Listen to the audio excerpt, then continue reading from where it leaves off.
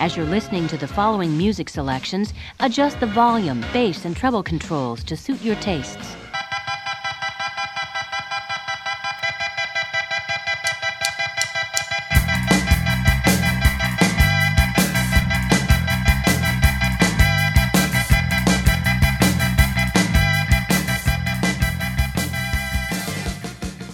Welcome to Android's Dungeon on CFRU 93.3 FM, broadcasting out of someone's home office / guest bedroom that's been converted into a home office, and someone who is broadcasting out of, I'm going to assume, a ramshackle abode in the woods that has been boarded up to prevent the forces of darkness climbing in at night when the sun has set.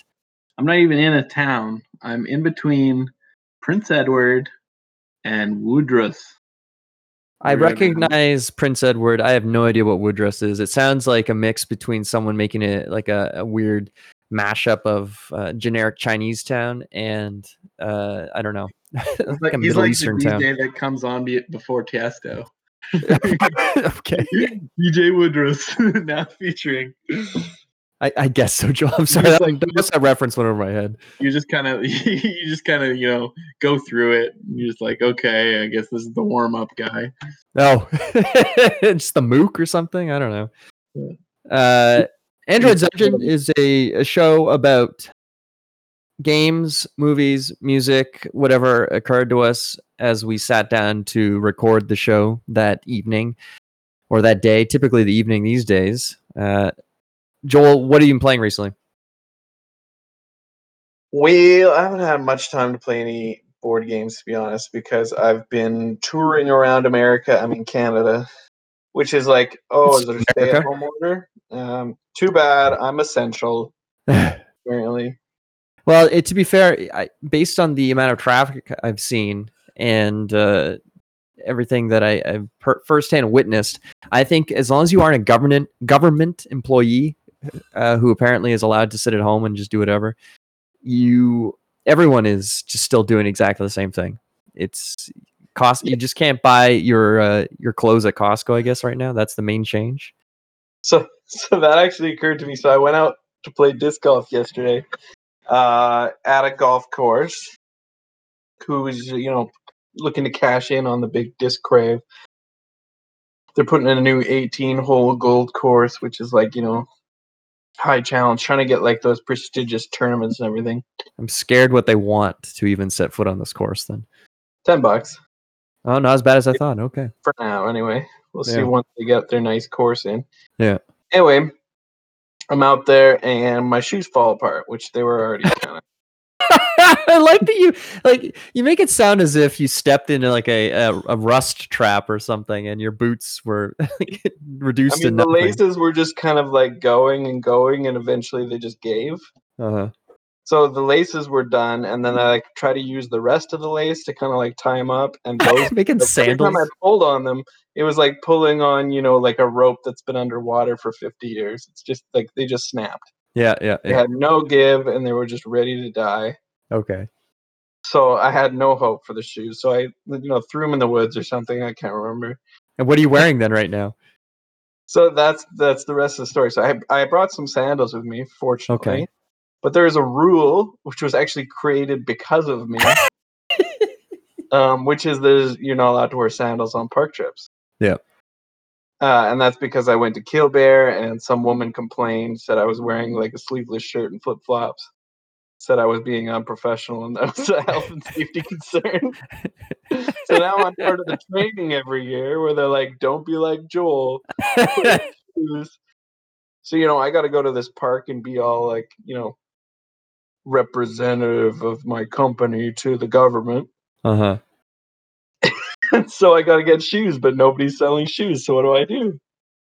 I go to Sport Check. I sit outside. I go on their website. I try to like order something, for pickup. Yeah, curbside pickup. Sitting outside waiting to, Anyway, they didn't have much in stock, and honestly, the sizes are ridiculous. Like nobody has any size over 10. What size are your shoes? I don't want to out you on the radio of having very small shoes. No, it's erratic. This actually came up. So the only reason I can answer this question right now is because I was checking them out the other day. My Converse are 11s, and so I think 11 would be fine to me. They didn't have anything over 10, yeah, but that's I'm usually cool. 11 or 12. Yeah. So I could not find a single thing at Sports Tech, so I went over to Walmart. Sure enough, Walmart had all of the clothing and shoe sections roped off with like caution tape. Yeah. These are your clothes.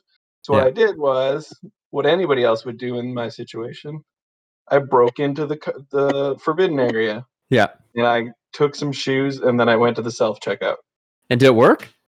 It worked. Not only did it work, they were $25 shoes, and they rang up as $5. And I was like, nice, savage burn on the big company.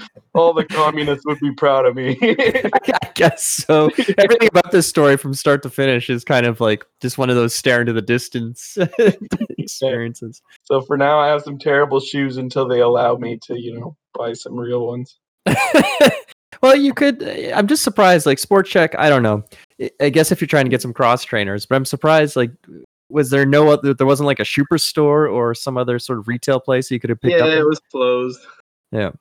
It was like 7 p.m. in a tiny town. It's in Belleville. Yeah. In Belleville's not that small, but it's small.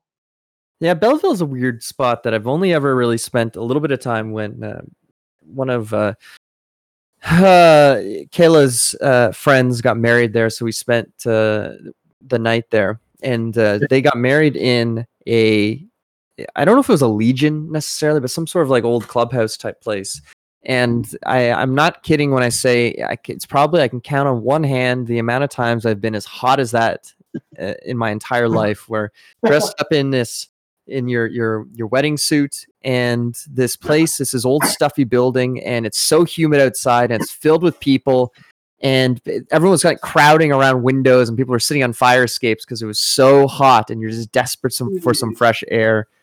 And it was a fun time, but in general, just brutally hot. So whenever I think of Belleville, I think of nearly asphyxiating inside of the Legion. Well, I think at Toro Sushi, which is one of my favorite sushi places. Is it the one that you would always recommend if you say like that's the sushi place that you'll tolerate in Southern Ontario? It's my second favorite. What's your favorite?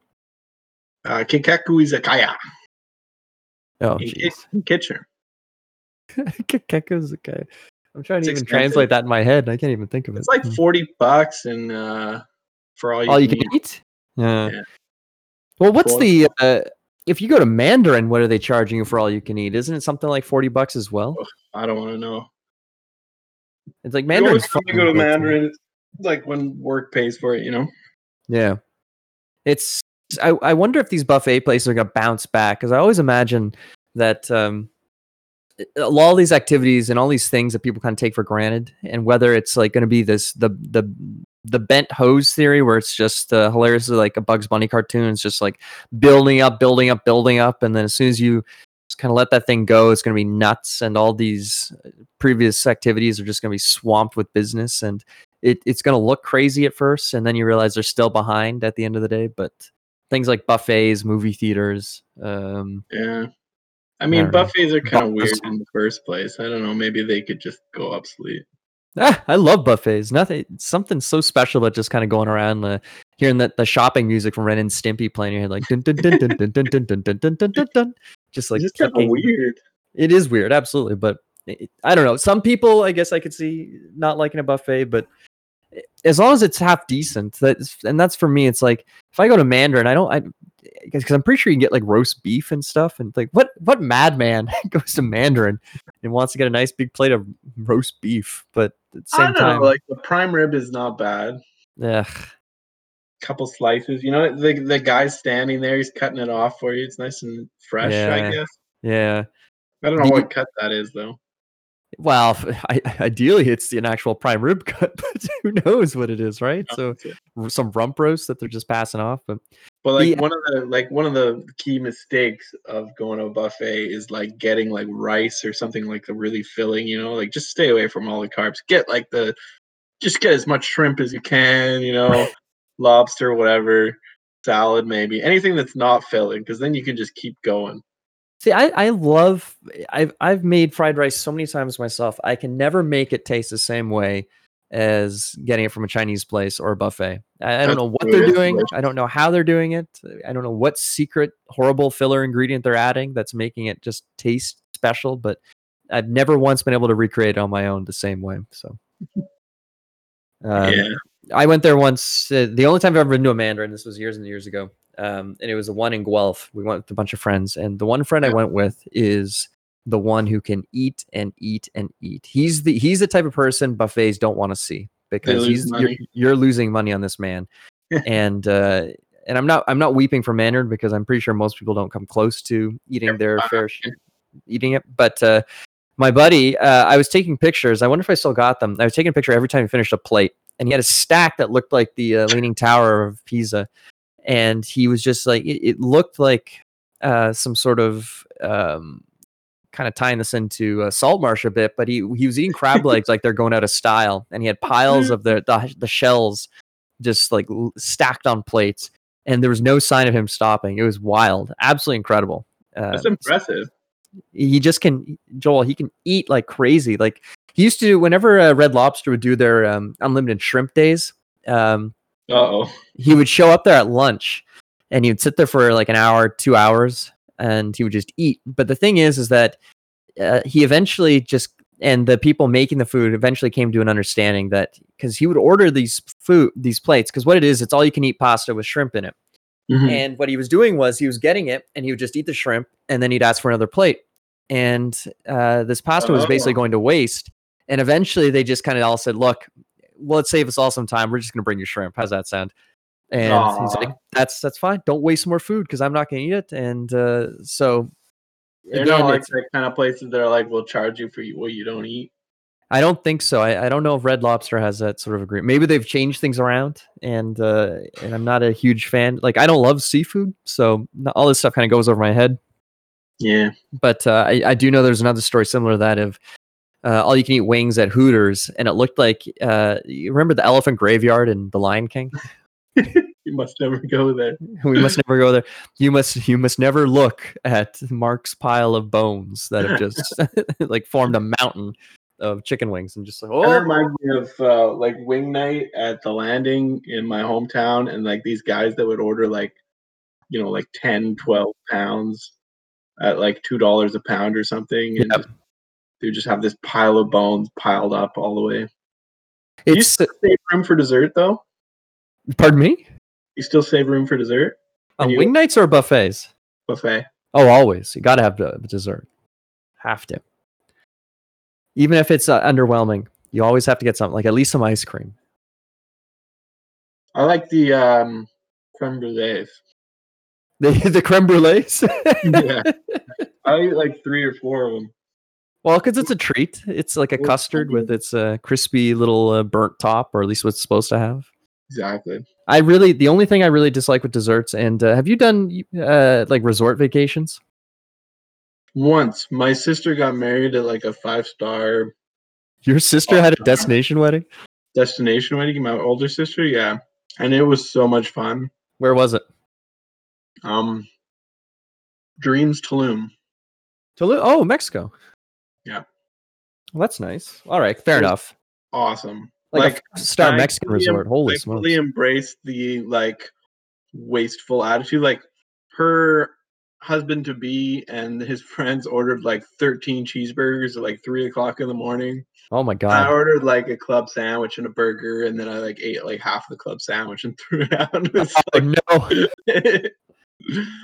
And like there were like like 9 restaurants, and we were like, well, we have to go to all the restaurants. So yeah, of course. And then there's like a swim up restaurant. Yep.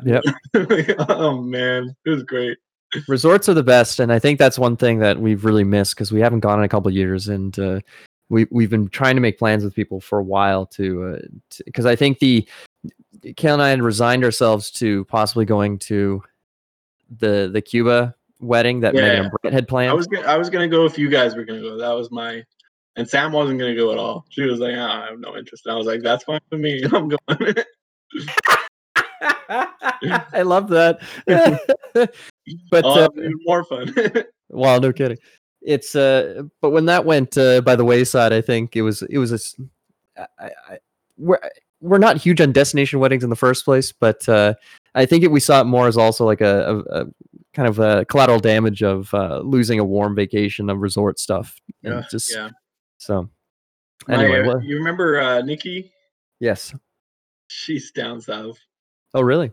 Yeah, I don't know how she got away with it, but she's sending pictures up on her Insta of I don't know, Mexico or something like that. Is she working there? No, holiday. Okay, sure. How? I don't know. But she figured something out. Well, and who knows? Maybe there are some opportunities, but let's just say I haven't been looking at them. So yeah, so but long story short, no games, eh? no games. Yeah, very long story short. Except Not for even Dungeons computer and games. Dragons. Always playing that. Although I have been playing, Twilight Struggle online with like a turn base with Hassan, and that's been good. Oh, okay. Is Hassan any good? He is very good. He's the one that taught me how to play, and Oh, okay. not Hassan, but like the guy, the doctor that taught me that and War of the Ring. Yeah. And yeah, I mean, I think he's winning, but it's kind of hard to tell because he's the Soviets. So I'll keep you updated on that one. How about you? All What right. are you playing? Board game wise, we got to play a game of 18 mechs on the weekend, and it was a beautiful Saturday. So we set up outside and we made some margaritas, and the margaritas were tasty. Not quite as good as my friend makes them. I'm still a bit of a neophyte or a newbie when it comes to mixing these, but they were still very tasty. Although I have to say, when you've got a board game in front of you and there's some sloppy margaritas around too, it kind of makes you sweat a little bit. You're like, oh no. Yeah. Oh no. Just keep an eye on things. But no, nothing happened. It was a little breezy, so we had to weigh down stuff with some poker chips. But so a 4-player game of 18 mechs, and it was a lot more different than anything we've played. Not tons different. It still ended in the traditional way of when a company hits the $200 per share price mark, it's considered game over, and that's that. But what was odd was that it moved so slowly. And I think what happened is that everyone, for the most part, started their own company and was comfortable running it decently as the roots developed, and especially as tiles went to green. And there was really no reason to, rush anything, especially because, like, the way you need to look at the game, and I think we've talked about this before, but that it's difficult to tell in person. But if you're playing online, it's very obvious. If you're not making more money than everyone else, or the second most wealthy person in terms of like round over round and stock appreciation, you're losing. And you need to change something about that, because if I'm in a position where I'm quite happy and making lots of money, it's in my interest to keep things exactly where it is, because like if the train rush never happens, if I never have to worry about stuff like that, it's great. I'm still making lots of money. My stock's moving up and the cash is coming in. Like if you have a majority control in this company, like I did, so I had 60% share. So how it worked is I started the Chihuahua because in the initial auction, I got the Bridge company in Chihuahua, the 10% share. It's a good company. I've been very happy with it. Then Mark started the FCB, which is the company to the left of the Chihuahua. So there's a lot of synergy opportunities there. And then Tia started the blue company. I want to call it like it's another variation on Pacific, Mexico, whatever. But and she was running that company. And Kayla didn't have she had the private, where she had the presidency share of the national, but the national won't show up for a while. And Kayla didn't start a company until quite a few ORs after people when she started the Tex-Mex. And but overall was that the Mark was making a lot of money and I was making a lot of money, but because Mark had a poorer share distribution of his company was paying out, but he wasn't receiving as much from it. Versus me, since I had 60% of my company, that meant 60% of the profits were going right into my pocket. And the stock just keeps moving and moving and moving. So the bottom line is that the game it went very slowly as far as train rush goes. And I posted in the Golf Board Game Group about this, but that we never even hit the 5 trains. The 4 train was as big as we got before the $200 price point hit. And as a matter of fact, Kayla only got a single run with the Mexican national because the game ended right after that. So it was a fairly fast game because you hit the 200 with somebody. the game, in fact, like time wise, super fast. 2.5 hours, I think, was being on the far end of stuff. Because we all know what we're doing. There's very little sort of, as far as like coaching or administration goes, there's very little sort of organizing like that because everyone has their stuff together. And the poker chips just speed things up so quickly. And when tiles are all available for people to choose and see, and it's great. And I want to do a quick shout out to, there was some guy I posted on the Android Dungeon Twitter about the game, and he recommended, because he saw my phone on the table in one of the pictures, and he said, "Oh, you have your phone open. Were you using this 18xxc?" And I said, "Well, what are you talking about? What is this?" So I type it into Google, and all I get is pornography because of the 18 and 2x's, and it's trying to fix that, or try and do autofill that. But when you follow it to Google Play, what it is that it's a very slick looking application that it's got implementations for 1830, 46, 49, 61, 67, 82, 89, Chesapeake, Max, New England. Not tons, but they're adding them. And what it does is that you can you can put in your share distributions. You can put in, this is what I really like, is that you can pick which the trains you're doing and input the runs and what they're worth. And so you can just look at your phone. You can in real time kind of modify it so that there's none of this stuff where you're calculating routes every round, because so you don't have to write it down. It's just got it for you. It's got it for you. Like, you have to input it. What I'm saying is that it replaced the pen and paper, because that's, if you can, one of the things that can speed up the game so much. And that's why these games online with 18xx.games are so quick, is that it remembers your previous route. It auto, if somebody has improved it, it auto gives you more money for it as well. It just speeds things up so quickly. So in the future, I'm going to really recommend this application to everyone who's playing in person, because it just, it cuts down the pointless and the stuff that slows things down, which is like, all right, now let me recalculate my route. And especially if you're paying attention, you can look at things and you can see, okay, well, my route hasn't changed and Kayla upgraded that tile, so all I have to do is boop, put another 10. Or, oh, Mark tokened out that place. Ah, crap, I'm locked out, so I lose these runs. Boop, boop, boop. And you just kind of go with that train, or you just drop it. So just really nice. And if you want to be even quicker, you could say, like, hit go, and it, like, could tell you the payouts to everyone. But honestly, it's not difficult to just like divide by 10 and just split it up. So how would you compare it to that Civ Helper app?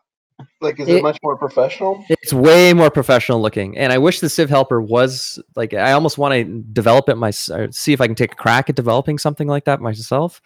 This one looks. Kayla saw it and she said it looks like the iOS calculator. It just looks that smooth and crisp looking. So, highly for it. Pardon me. No money for it. You can donate to it, or you can sign up to subscribe. It's just more of like basically a glorified tip. And frankly, as much as I think, like, yeah, WinZip? if you, what's up? WinZip? Yeah, like RAR share. Yeah, I use 7-Zip now, so I never even look at that. So, oh yeah. But yeah, so if you wanted to do something to assuage your guilt, and there is no guilt whatsoever, but if you want to make yourself feel better, you could throw them some cash, I guess. But at the end of the day, I feel sincerely about this, and that's like, I grew up in the day when people were developing this stuff, and generally speaking, there was not even the option really to donate to it. Like, there was shareware, of course, so you get licensed versions. That's if you really wanted to support these guys and maybe get features or just feel better about yourself. But generally speaking, people made this software just because they really liked it and they wanted to share it with people. That's it. Just like a lot of these independent computer games growing up. Like, I grew up with tons of these indie games, and there was never even a glimmer in people's eyes of getting paid for them. They were always like a labor of love and meant to be shared. So it's something I feel that Steam has kind of ruined, is the idea of everyone putting something up and wanting, like, even small amounts, like $2.99 or $3.99 for some of these games, when I could look backward and say that's the sort of thing that would have been free in like 2004 or 2003. So what's Steam's cut? It's significant. I think it's 30%. Oof. But at the same time, I think most developers accept that it is the digital platform, and they host. Yeah, they handle all the bandwidth and stuff. So it makes it easy to sell. So basically, they're the marketplace. They're taking their cut, and I'm not sure if they've kind of it's if they have a system where if you have under X amount of sales, they don't take as much, or if you have a different agreement with them. I could be wrong, but that was one of the main reasons why the Epic Games Store was a little contentious when it came out, is because I think they had a lower cut than Steam, and they were trying to grab people on that. But I don't want to jump too much into this because I don't know too much about it, so don't want to run my mouth more than usual. How much of a cut is a free game, though? Well, that's it. So I don't know how I've paid Epic Games. Well, yeah, right. Because I'm the exact same way. I log in, get my free game of the week, and then I leave. And I have to say there have been some pretty big free games that they've given me. But, they've been bigger lately. Anyway, like you look at the original free games, they were like, "What is that?" But, well, there's still a bunch that are like, Since GTA 5, it's been like a bit more impressive. Yeah, I think GTA 5 was like the high watermark, even though it wasn't as expensive as I thought it was, because keeping in mind, I guess GTA 5 has been out for a long time at this stage, but still felt kind of special to get a copy of that. Yeah, it's still like their flagship. Like they're still working on 5. There's no hint of 6 anytime soon. Well, because it's a license to print money. I think GTA Online is just ridiculous. Like Skyrim, you know? Yeah, well, I think the next Elder Scrolls game is going to be out. It'll be. I wouldn't be surprised if within a year we saw something, because, and from the sound of it, I think Sony and Microsoft are really trying to batten down the hatches with regard to exclusivity. And as much as I hate it, I think that we might see a thing where Elder Scrolls doesn't come to the PlayStation, and I think that could be a huge coup, because Microsoft owns Bethesda now, so they don't care. It would be very anti-consumer. That's all it is. But Sony's been doing this stuff forever, like going back to Bloodborne. It's there's zero reason why Bloodborne shouldn't be on the PC at this point, when other stuff that they've worked on has. So. Nope. Wow. Not even a glimmer, not even a rumor. Maybe when a remaster comes out, which would be so greasy, but like maybe if a remaster comes out, then they would put it on the PC, but I don't know. A remaster. Well, why don't we take a break then, and we'll come back and we'll do a D&D roundup, as we like to do, because I think that's a good little bit of filling up time. So stay tuned. Hands up, who wants to die?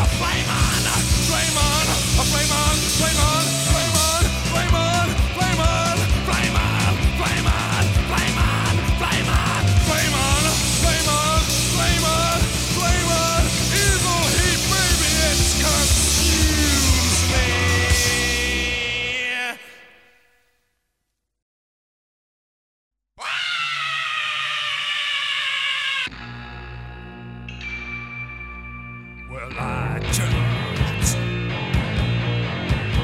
and fled this fucking heap, unducted wings, my flailing pinions, with splints and rags and fractures. Hardly flat. Canker upon canker, upon 1 million tiny punctures. That look like long, thin red ribbons draped across the arms of a little mortal girl. Like the ground plan of hell. Christ, these smarting strings, these fucking ruptures. Enough! Enough is enough! If this is heaven, I'm bailing out. I can't tolerate this old tin tub, so full of trash and rats. Felt one crawl across my soul. For a second there, I thought I was back down in the ghetto. I'm bailing out. Hey, there's a new turn in heaven. I was born,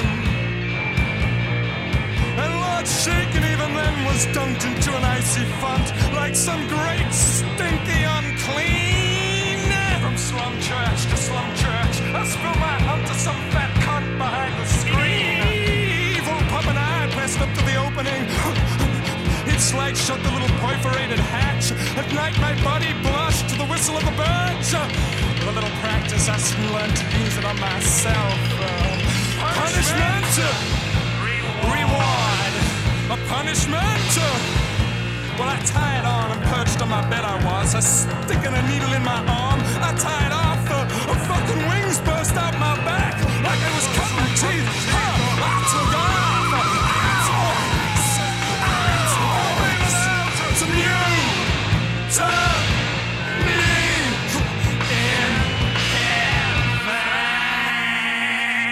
heaven. Oh Lord, I get down on my knees. And start to pray. Wrapped in my mongrel wings, I nearly freeze in the howling wind and the driving rain. All the trash around. From slum heaven into town, I take my tiny pain and rolling back my sleeve. I yank the drip out of my veins. Utopiator, I'm bailing out. Utopiator, over the side, I'm bailing out.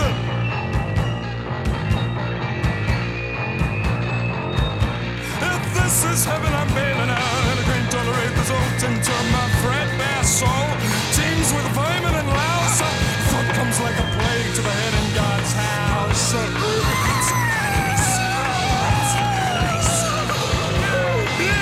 turn me in heaven. Wow. You turn me in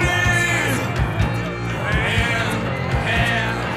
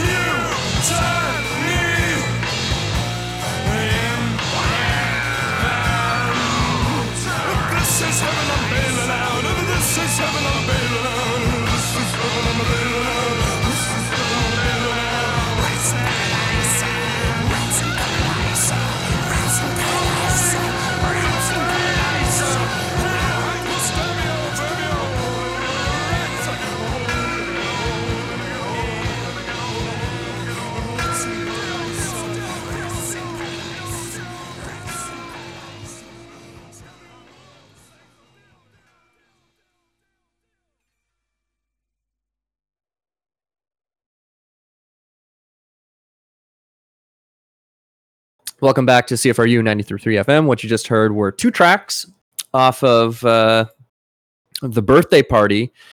I forget which albums, because the file I've got, it's almost, I don't want to say best of, but it's one of those things. So the first one, Sonny's Burning, and the final one, Mutiny in Heaven. Two very raucous, loud, abrasive, angry. I don't know if the heroin was in the picture at this point, because I think it's too fast, but we'll say drug-soaked tracks from the birthday party. Sonny's Burning, just a very special place in my heart. mostly because of just Nick Cave screaming "Flame on," like channeling Fantastic Four for some reason.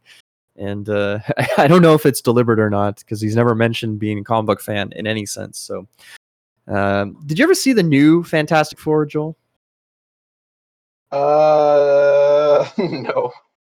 I don't think most people It did. looked like garbage. Like even I wouldn't watch that. And I watched, Justice League.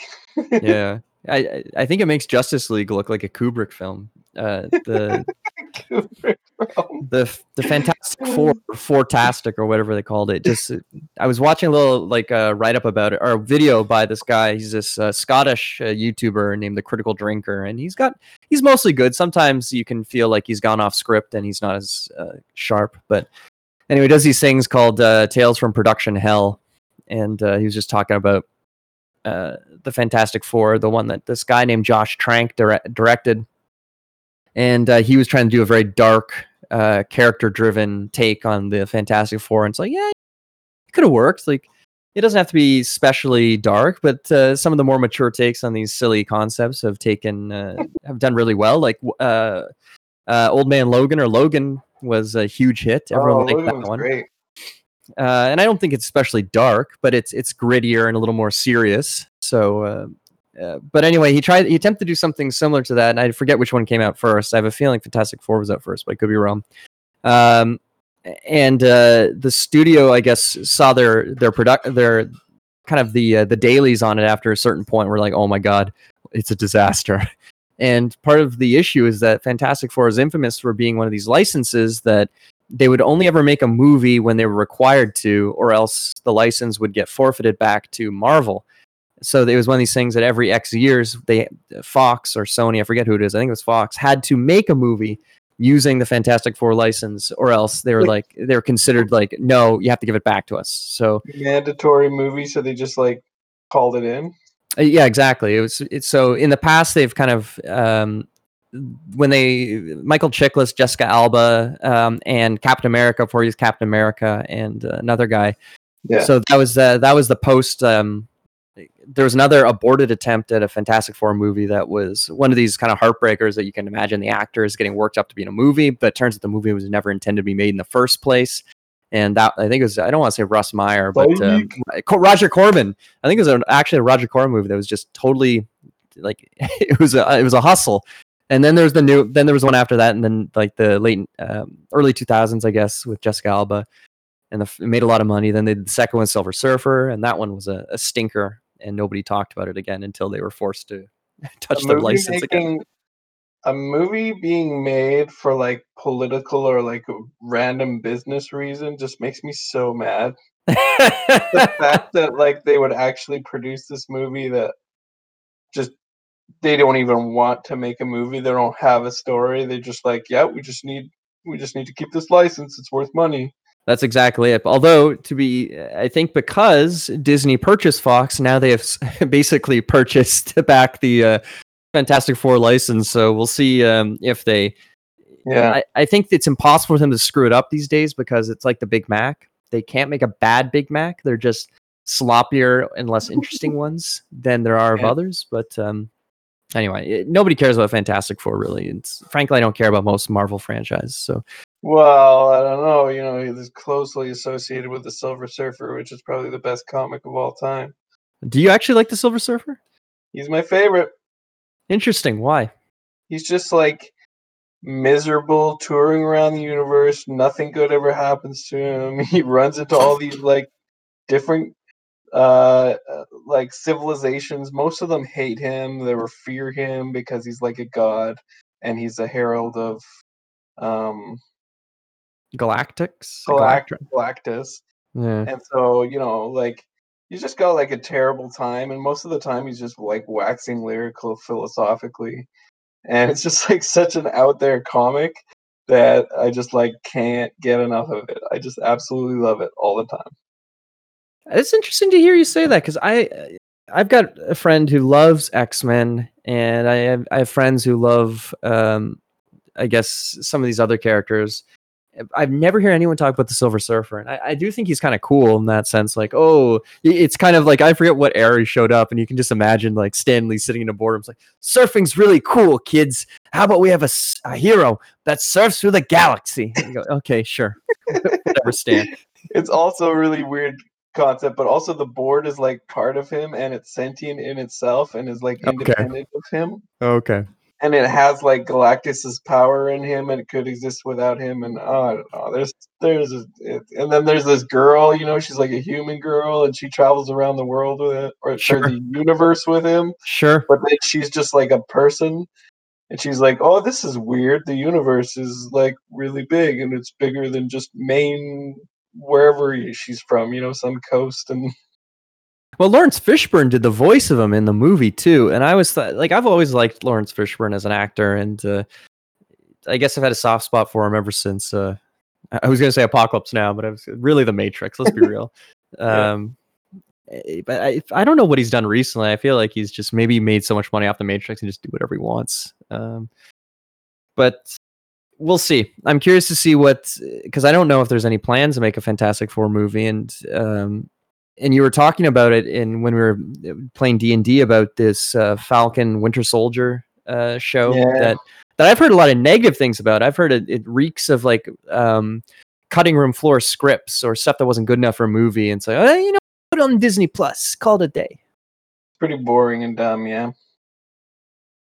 But basically, I was ranting, and I've ranted to a couple people about this, so maybe we'll keep it short. But I think it's the most ridiculous thing on earth that like one of the Avengers is struggling to find money. And it's like, I think the same thing happened. Not like Spider-Man apparently has a good reason for it, but in the other one, in the Justice League movie, Superman's home, Superman, the savior of the universe, who like is like the most popular person on the planet, his home gets foreclosed on after he dies. And Batman, his best friend, who's trying to bring him back and is doing everything he can to bring him back, doesn't do a thing about it. Yeah, I don't even remember that. At the end of the movie, Superman comes back, spoiler, and Superman asks Batman, "Hey, how'd you get the farm back?" And Batman says, "I bought the bank." Well, maybe Batman was because Ben Affleck was looking a little puffy. Maybe he was just fat and depressed and too busy to. He couldn't send a couple $10,000 to Lois Lane or something like that. I don't get it, man. Mom, Papa can't. And then it's the same thing with this new movie. Like he's trying to get a loan, and they're like, "Well, I don't know." And they actually ask him. They literally ask him. They're like, "So how does it work? Like with you getting paid for being an adventurer and everything?" He's like, "Oh, it's like a lot of goodwill and that kind of thing." It's like just sell a toy. Sell one toy. You'll be set for the rest of your life. Yeah, it could be. The problem is that it's. I think it's a realistic concept that would work in something like say the Watchmen world, where it actually does make sense. So like some character like Adrian Veidt, like he monetized his image and he became fabulously rich because he's also a genius. But then you have other guys who just kind of like they have a quiet life on the outside, and they're not making tons of money. They're just basically middle class. They got mouths to feed, and that's that. But in the Marvel world, especially something like in the Avengers, it kind of just comes across as like trying to inject realism when trying to relate to people, right? Yeah, it's unrelatable. Yeah. Anyway, that's my rant. It's a decent rant. I like it. So let's get on to something a little more related to the show. We've got 16 minutes. Let's do our D&D roundup. If you can imagine, there is exciting battle music playing or fantasy music. Joel, give us a rundown of your sessions that you ran this week. Yeah, well, I'll start with 2 Sundays ago, I played as a fighter named Range in, what is it called? The Rime. Frostmaiden. The Rime of the Frostmaiden. Apparently a rhyme is a spell. Who knew? I thought it was like a poem of the Ancient Mariner specifically, because it's the only one I know. Anyway, so we went into a cave and we fought a undead frost giant, and then behind the frost giant, I guess he was summoned there to defend this sea hag who tried to trick us into thinking she was an old woman, but we saw through her trick, and she had this big bowl of soup there, and the bowl of soup was filled with people that she had killed, a fisherman, and I ate some of it. And then I took the bowl of soup and I splashed it in her face, and we killed the sea hag. Did And overall, sorry, what? did splashing it in her face do anything? Did you get like do a bit of damage and get advantage? No, Oh man. nothing.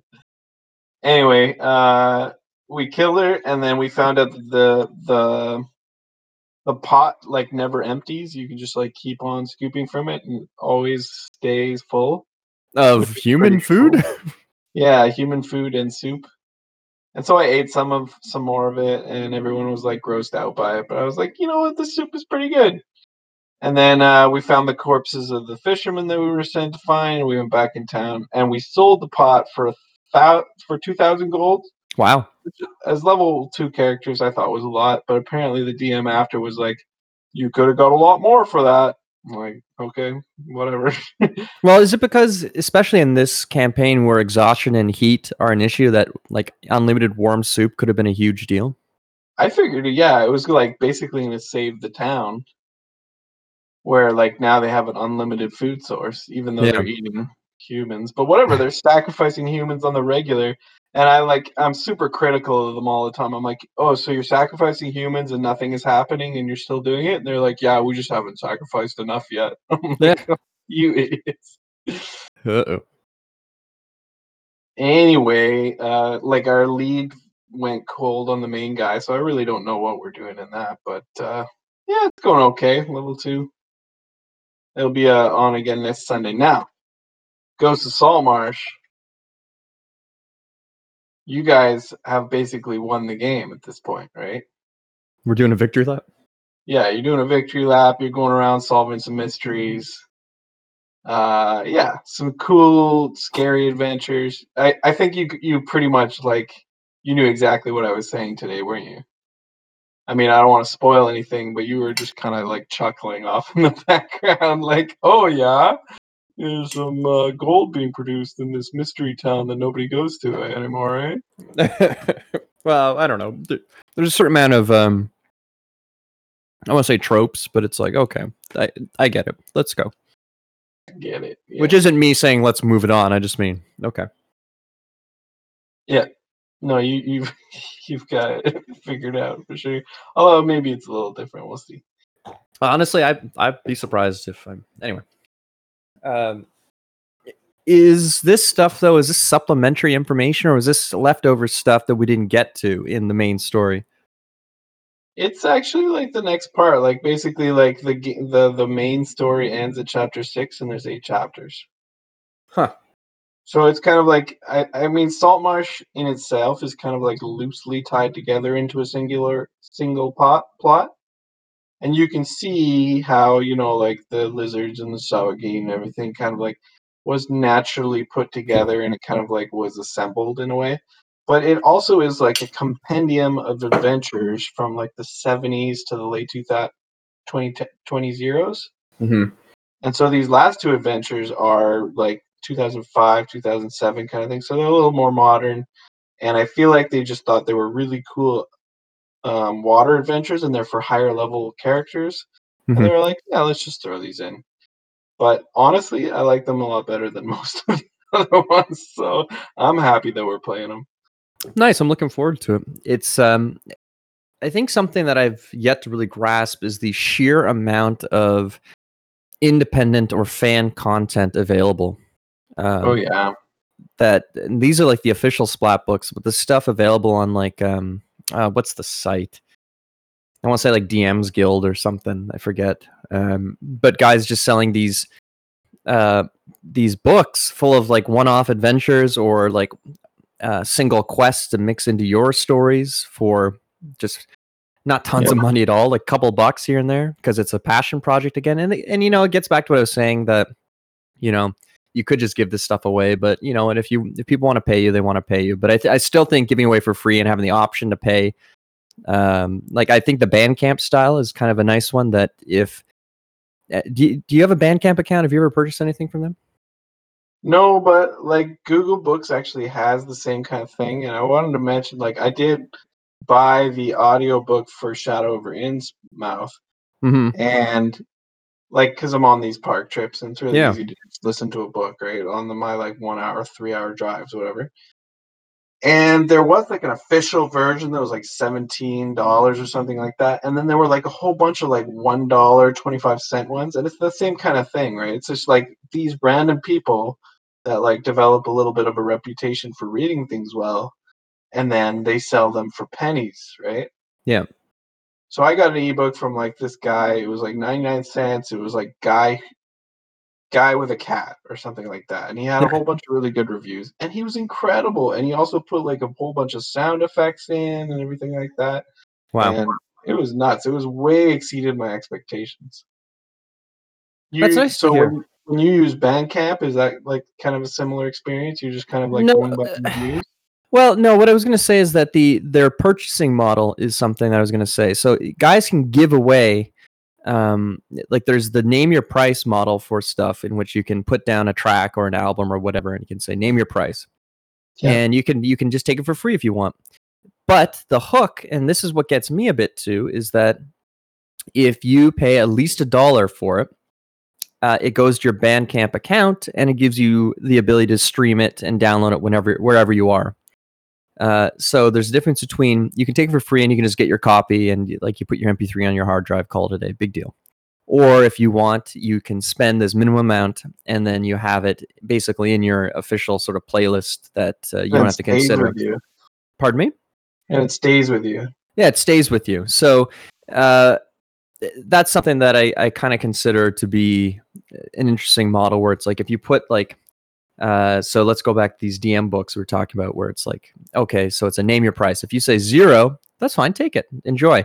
But if you put over X dollars, let's say, then you could have like, it goes to your account and you could access it wherever you want, or gives you some sort of bonus or something, like kind of like the shareware version mixed. And then you can, if you spend a bit more, you can have like the enhanced version that comes with extra stuff. So I think that's the type of model that I ultimately approve of, versus, or just purely like, buy it or don't, donate or don't. I don't care. I didn't put it out here to make money. It's, if you do like it, sure, buy me a beer or something.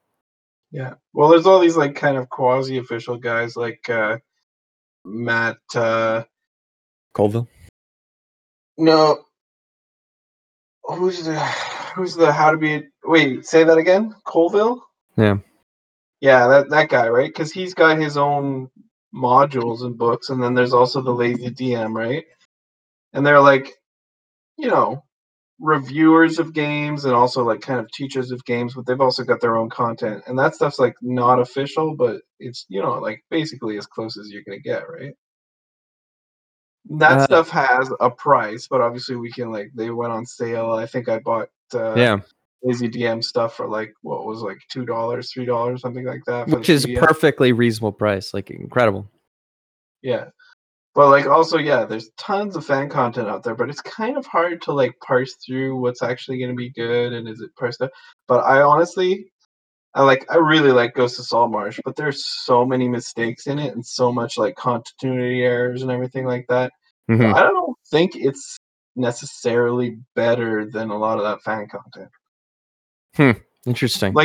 Just as an example, in the last mission, they're in the Sawagin lair, there's all these rooms and there's you're getting these items, right? One of them has a symbol of the Sea Prince of Malmberg or whatever. Mm-hmm. And in the book it says see reference Prince of Malmberg insert. Okay? Yeah. And there's 5 different things that reference this insert. The insert doesn't exist. They didn't put it in. They thought maybe they'd put it in and they decided not to, and then they never edited those things out.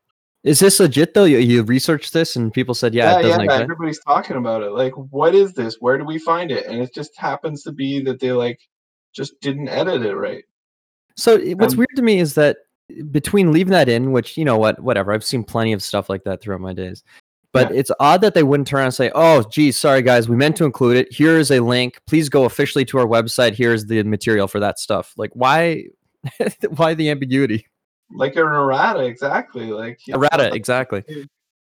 But also yeah, I mean, there's persist, just tons of that. Like, it's honestly, it's a bit of a mess. But like, honestly, I don't mind. The content is still good. Yeah. Well, But it's just weird that it's like $40. You know, it's like I just don't understand why Alex and Mark are willing to pay $40 for each of these books. They're just like giving Wizards of the Coast, who are like just insanely rich, just more and more money. Yeah, it's I don't want to get into open the can of worms about copyright infringement and stuff right now, but yeah, I think the other part is that, like you're describing, like I think to bring it a little bit closer to what you were just bringing up, is that I'm sure that I bet there are some fantastic independent adventures that people swear by or say like run this book or do these modules or something, and I would much rather give those guys money than to throw. Like these books are not cheap. The official Wizards of the Coast ones, they're oddly expensive, like inexplicably expensive as far as I'm concerned. If they were less expensive, I wouldn't even think twice about picking up some of them because I like having a hard copy. But for paying $50 or something for some of these books, are you out of your mind? It's a big hardcover picture book. It's insanity. It's like, and how much are other books, right? Like $20 tops. Like we can get art books that are like beautiful for similar prices. So I don't know. I'm just a little salty about some of these prices on that stuff. And frankly, it's within our rights to say like, no, screw you. Like, I'll run my own adventure before I give you a cent on something like that. So, which makes me sound bitter, but it's just, I do think it's unreasonable like price. One of your, like you want to go to your friendly local game store before giving it to Bezos, right? Yeah, exactly. You also have to meet me. You gotta meet me in the middle. You can't just be $5 maybe. It can't be $20 over what it's worth. Exactly. You can't have me over a barrel just for the privilege of like assisting a local business. Are you out of your mind? Come on. I've got an internet connection. I know what this costs. So don't play games with me. So all right, well, we'll call it there then. So rousing episode. 18 mechs. We're talking about buffets and D&D. Hopefully we'll have some fresh content. I don't know if I'll get many games in. We're tearing down the sheds in the back this weekend. So cool. Next week I'll tell you about the level 5 characters going back to the haunted house and how it's still hard. Oh man, I really want to hear about that. So all right, on that note, thank you for listening to Android's Dungeon on CFRU 93.3 FM or through your favorite podcasting websites. I'm Jack. I'm Joel.